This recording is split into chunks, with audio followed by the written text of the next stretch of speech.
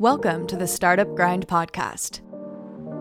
Startup Grind is the world's largest startup community, inspiring, educating, and connecting millions of entrepreneurs across the globe. These are the stories of disruptors, innovators, and game changers from the fastest high-growth companies and venture capital firms in existence. Join us as we unpack their strategies, learn from their mistakes, and grow together. There is no time to wait, so let's begin.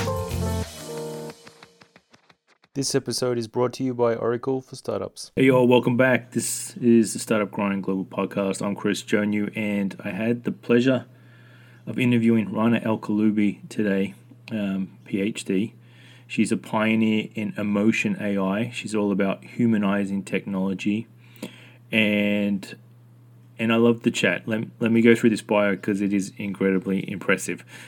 She is the co-founder and CEO of Affectiva and the author of the newly released book, Girl Decoded, A Scientist's Quest to Reclaim Our Humanity by Bringing Emotional Intelligence to Technology. She's a passionate advocate for humanizing technology, ethics in AI, and diversity.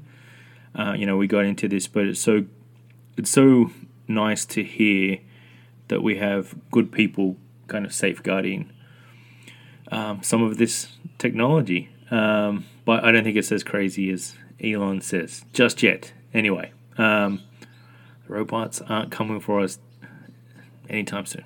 All right, maybe 2025. All right, got 5 years, people. All right, she has been recognized as Fortune 40 under 40 list. She's on the Forbes top 50 women in tech. She is a World Economic Forum Young Global Leader and newly minted Young Presidents Organization member. She co-hosted the PBS Nova series on AI, and she holds a PhD from the University of Cambridge and a postdoctorate from MIT. Yep, super impressive. All right, and we talk about artificial intelligence, her journey, and I hope you enjoy it. Cheers. Welcome, everyone, to Startup Grind Global Podcast. I've got Rana here, and we are, after many technical hiccups, as is the case with most people that are meant to be technically proficient, we are talking primarily about artificial intelligence today. But before we do that, can I go back a little bit and go through your education? Because this is like certainly something that, as I'm reading it, the parents would be very proud of.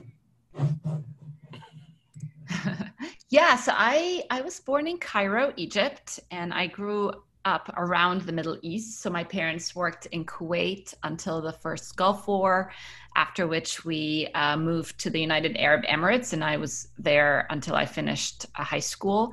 And then I studied computer science as an undergraduate at the American University in Cairo, and I was especially fascinated by how technology changes the way people connect and communicate with one another.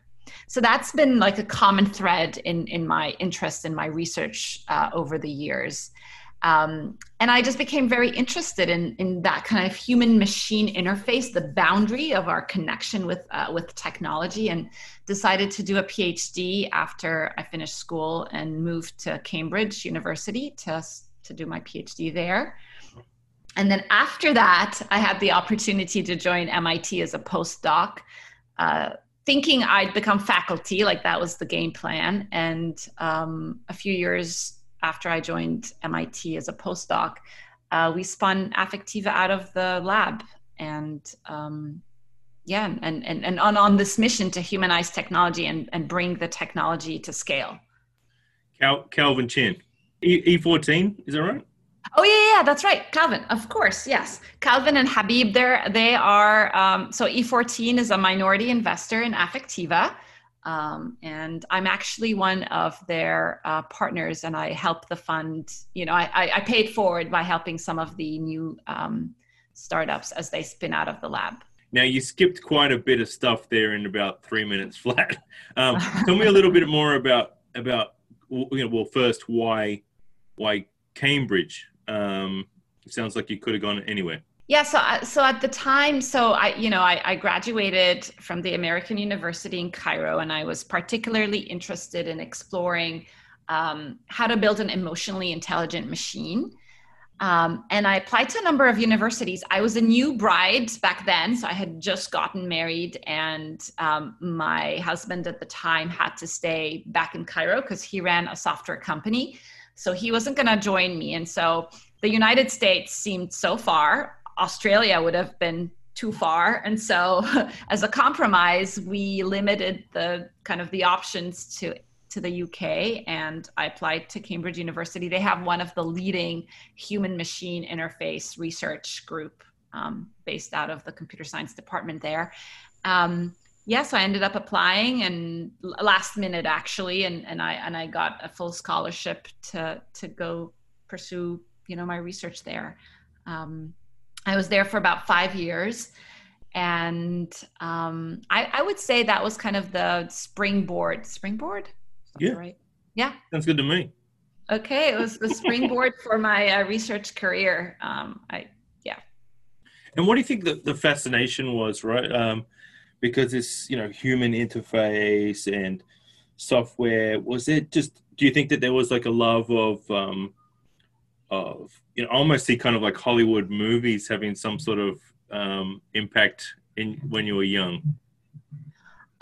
So I grew up in a household where technology was front and center. Both my parents are technologists. In fact, they met in a programming class in the 70s.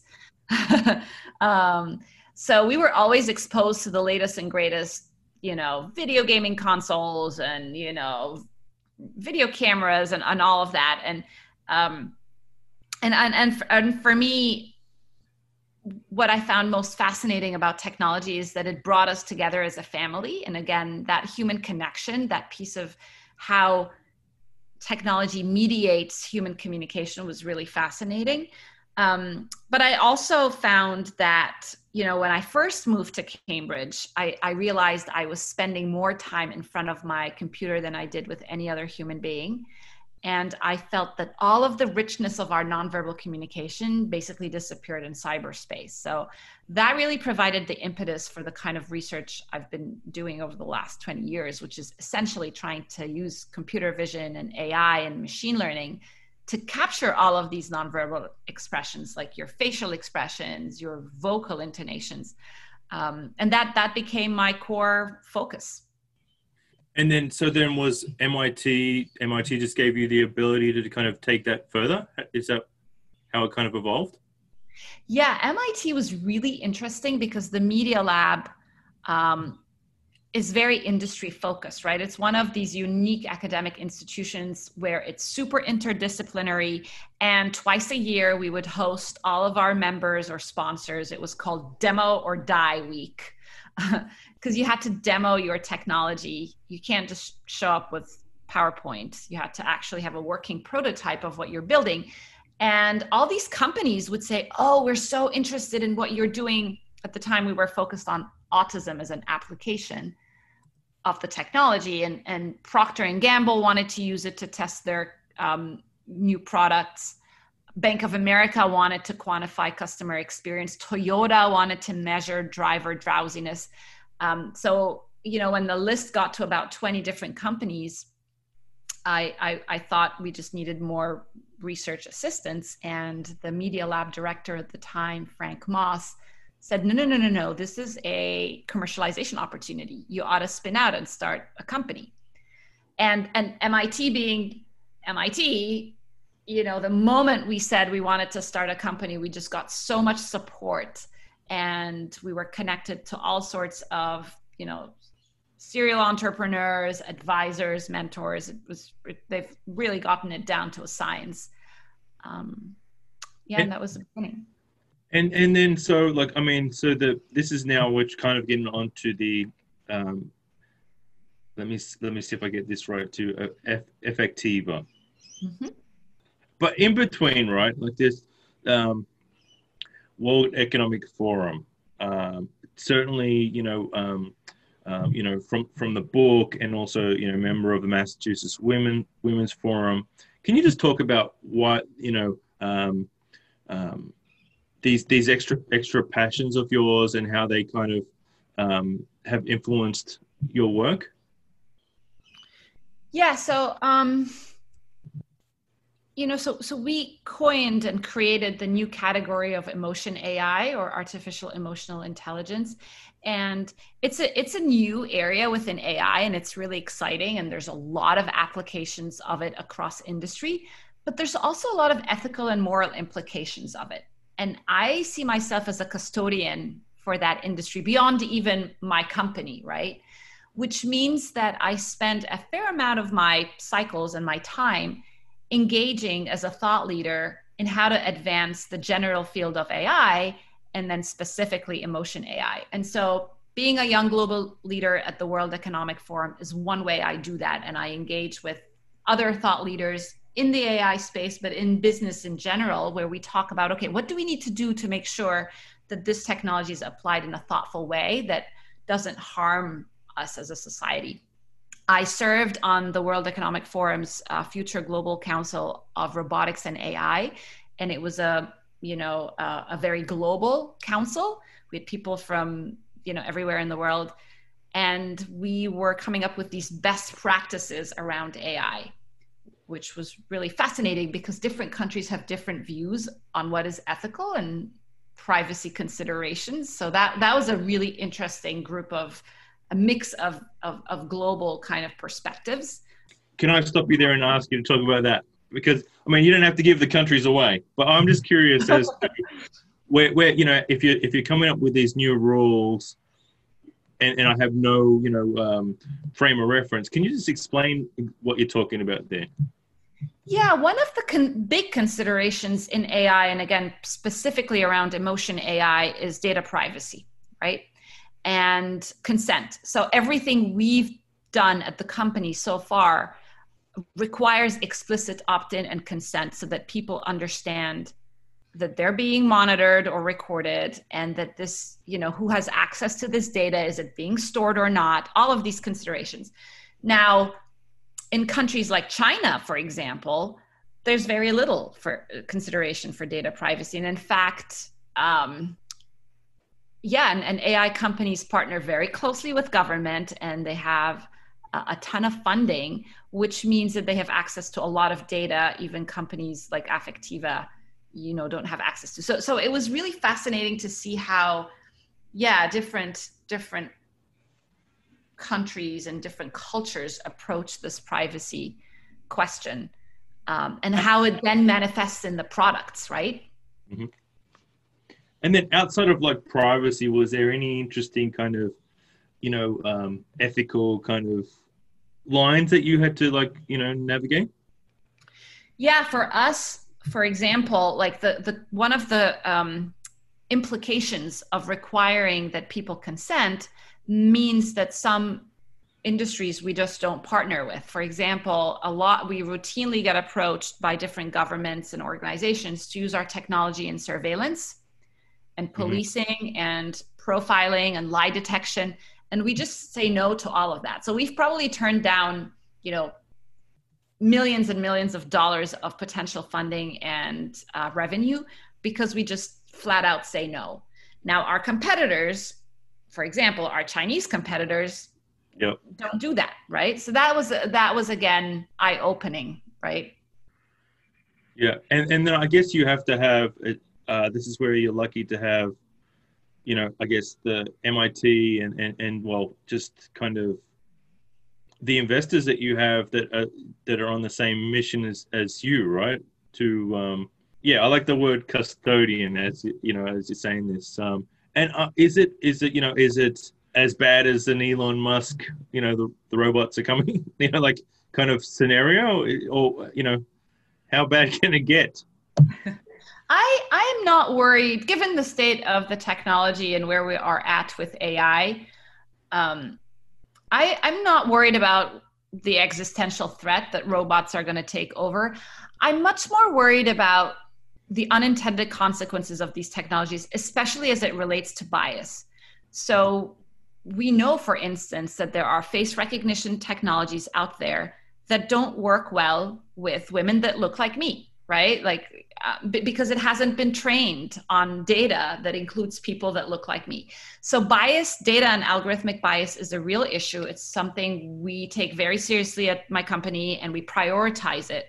and we evangelize it to the rest of the AI community. So that's one area where I think we should focus less on the existential threat and focus more on these, imminent issues around bias. Today's e-commerce shopper wants to know how products are made and where they come from. This startup helps merchants tell them. Hi, it's Mike Stiles, and this is Meet the Startups for the week of October 7th, brought to you by Oracle for Startups. More than ever, brands are having to reassure customers their purchases are ethically and sustainably sourced. Not so easy in a globally complex supply chain. That's where German blockchain startup Retraced steps in. It offers a supply chain transparency application to help fashion brands make buyers feel great about their purchases. To scale quickly, Retraced needed to not go it alone. Partnering with Oracle for Startups got them access to the Oracle Autonomous Database and Oracle Blockchain Platform. It enabled Retrace to ensure data collected at every step of the supply chain is reliable, verified, and secure. As for the ability to quickly scale, Oracle's autonomous features scale to meet demand automatically. The technology is scaled, and so is Retraced's global customer growth and revenue. Meet the Startups asked Retraced co-founder Lucas Puender why cloud-based solutions are so necessary for fast growth.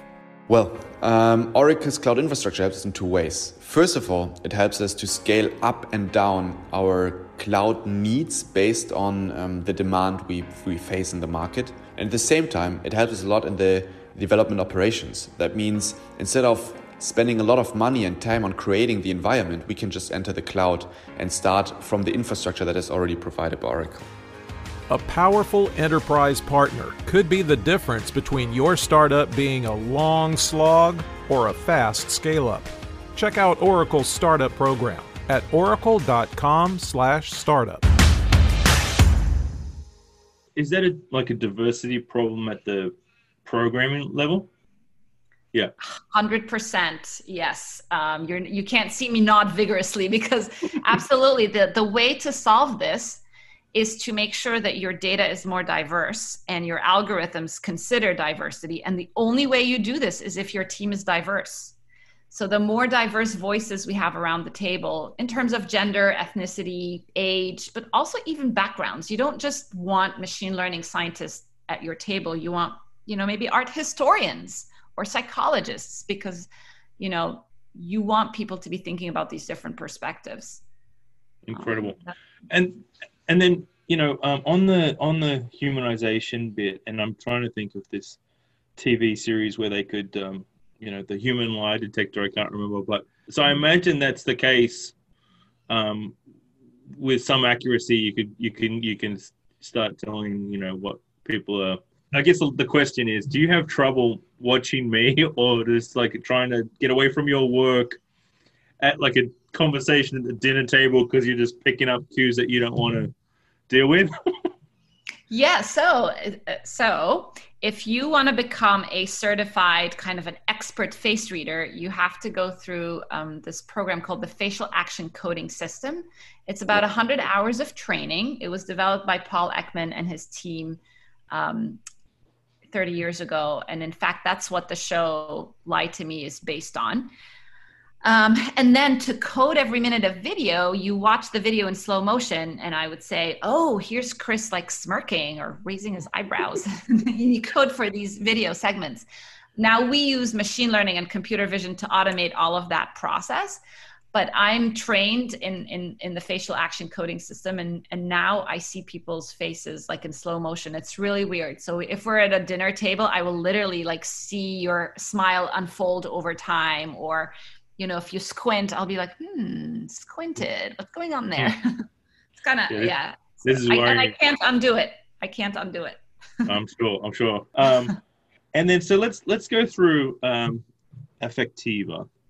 Look, it spins out. You've got all these, sounds like, impressive client list wanting to work with you. It sounds like a dream job because this is what you wanted to do ever since you can remember. Can you just talk about that journey and the impact you have? Yeah. That's a big question. Yeah. So again, the thesis here is that AI is becoming mainstream. It is ingrained in our everyday lives, and it's helping us be more productive and be healthier and happier. But the way AI is designed today, it's human blind, it's emotion blind. And so we're trying to marry the IQ of like all the devices we're using with emotional intelligence and marry this IQ and EQ.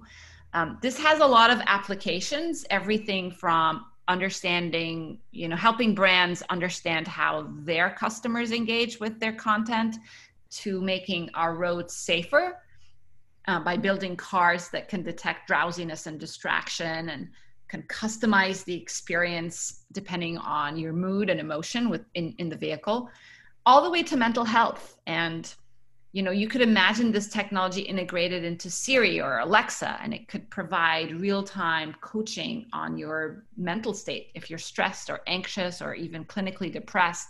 So there's just applications across the board, which makes this really, incredibly fascinating, and it's a huge market opportunity. But it's also, I'm sure you've had multiple guests on your shows, the number one advice to startups is to focus, right? So we always have this tension between which markets to explore, and should we just hunker down and focus on just one use case? Is that driven by mentorship? Because I know, like as entrepreneurs, I guess, like you said, there's so many applications, you probably get excited about a bunch of meetings. How do you pick and choose? I like to think about it. We actually have, so Harvard Business School did a case study on us exploring that same question, right? Should we be a horizontal platform and that can be applied across industry, or should we focus on a few or a couple of industries? Where we've landed, and we've explored different strategies. Where we are currently focused is on a number of key markets like media analytics, automotive, and some adjacent spaces. But we always have our antennas up for big, high potential, high growth market opportunities. For example, because of COVID, there is so much interest in our technology for video conferencing platforms, because we can bring in these key insights that don't exist right now to provide presenters with feedback. So that's an area we're exploring. Yeah, so I would say mostly focused on a few industries, but exploring other potential markets as well. Can you dig a bit deeper on the the Zoom, improving my Zoom? Can you give me some insight into how you're kind of thinking about improving this experience? Because it seems like it's one that's here to stay. I like to draw from my own personal experience, and I'm sure that will resonate with you as well. So when my book came out in April, which was, we were kind of right in the midst of all of this, I had to pivot to doing virtual book tours and virtual events. And I would often end up in a Zoom call with a live stream on LinkedIn or Facebook or whatever, with maybe thousands of people watching me, but I can't see any of them. Unlike in a real event where you can riff off of the energy of the audience and you can customize your message, you can say a joke and actually see people laugh. That builds human connection, right? It builds rapport, it builds trust. You can't do any of that online. And I keep imagining, if our technology was integrated, it could show you moment by moment how people are responding to you. So if you say something funny, you see it spike up because everybody's laughing. Or not, and then, oh God, it didn't really work, this joke, right? So I think this kind of feedback to create a sense of a shared experience is really key, and we're going to see a lot of innovation on these video conferencing. Yeah. Can you talk about some of the exciting projects you've had? And actually, also before that, you mentioned there was clear projects you were just not prepared to take money, right? Is there, without sounding too cliche, this kind of purpose-driven or values that you have defined that makes it quite clear-cut for you internally as a company? Yes. So when we first spun out, it was just me and my co-founder, Professor Rosalind Picard at MIT. And we sat around her kitchen table and we said, okay, there are so many applications of this technology. where are we going to draw the line? And we literally came up with like 3 or 4 guidelines: privacy, the integrity of the science and the algorithms, this thing called power asymmetry, right? Like, how do we make sure that if I'm going to share data that's super personal to me, that I'm getting something in return for it? It could be monetary, it could be, safer cars, like whatever it is. But we have to balance this world where, a few companies own most of our data and they're getting the majority of the value out of it. Like, that has to stop. So we defined these core values that have acted as our North Star, and they drive business strategy. They're not just marketing fluff on our website. We actually use those values. We sit in meetings where we debate whether we should take on this new client or not based on these set of core values. So it's been, and we've been tested on it. Like in 2011, we almost ran out of money. We were raising a new round of funding and it wasn't coming together. And we got this call from an intelligence agency, and they were like, we're going to give you like $40 million of funding on condition that you pivot to surveillance. And we turned it away. It was a lot of money because we didn't even know if we were going to raise money outside of that. And we turned it away and we doubled down. We're able to raise, at the time it was a lot less, like $9 million of funding, but it was enough for us to continue growing. And the investors are still on our board, still very aligned with our mission. And then on the the data privacy thing, will it get to a point where we are negotiating with companies on what the value of our data is worth? Or is that a crazy kind of concept? No, I think we're going to start seeing different business models around our data. We still have a ways to go to map it all out, but I do think we need different business models. If you're going to share data that's so personal to you, maybe you do monetize this data, right? Yeah. And you certainly have to be in control of it. Yeah. I want to make sure I'm ending on a high note, and I want to do that with can you talk about some of the projects you're super proud of, or whether they're past, present, or in the future, and particularly those, the impact, whether you've had the impact you're proud of. Yeah, I think one of the things that I'm really proud of is our commitment to training the next generation of AI leaders. So every year we have a summer internship program. This year we almost canceled it, and then last minute we pivoted to doing a virtual summer training program. We had 50 kids from around the world. Some were undergraduates, some were postgraduates, and some were high school students who were interested in AI. Yeah. And it was a 5-week program. It ended with a 2.5-week make-a-thon where the students were challenged kind of in terms of imagining what a future with emotion AI would look like and building that out. And we had like really interesting applications. Like this team built a smart mirror that can help manage your stress and anxiety. Another team, I know, it's so cool. Another team built like a chat bot that can help monitor your meetings and make sure that everybody's getting, an opportunity to contribute. And they were monitoring all the nonverbal. So it's just so creative. And I'm just so proud that we are able to, instill all of these ethical considerations in the brains of young people so that when, because they're going to be the ones who are using the technologies we're designing right now, but also they're going to be the future leaders in AI. Absolutely. And I realized as I'm looking at your bookshelf there, I've completely forgot to mention the book. Can you just talk about how the book came about and just the premise of it? Yeah, so the book is called Girl Decoded, a scientist's quest to reclaim our humanity by bringing emotional intelligence to technology. And it's a memoir. So even though I'm 42, saying a memoir makes it sound like I'm 80, but I'm not. But it follows my personal journey growing up in the Middle East and making my way to the United States. and becoming a female entrepreneur in a very male-dominated tech industry. And juxtaposed with that personal journey is the journey of building the technology. So I take the reader behind the scenes. What does it mean to build AI, right? And what are all of these ethical and moral implications, and how do I navigate them as a founder and an entrepreneur? I wrote the book because I wanted to inspire people, to forge their own journeys and their paths and not have this inner voice of doubt, which I have a lot of.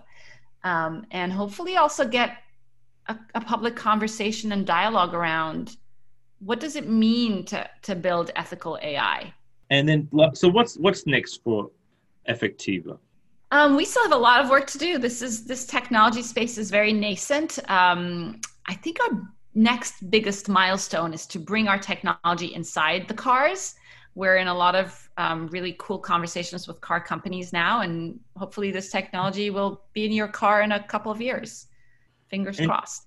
Thank you very much for your time, Rana. I'd love to do this again sometime, and I'm definitely gonna read the book, and yeah, look, thank you very much. Thank you for doing what you're doing, and thanks for joining me today.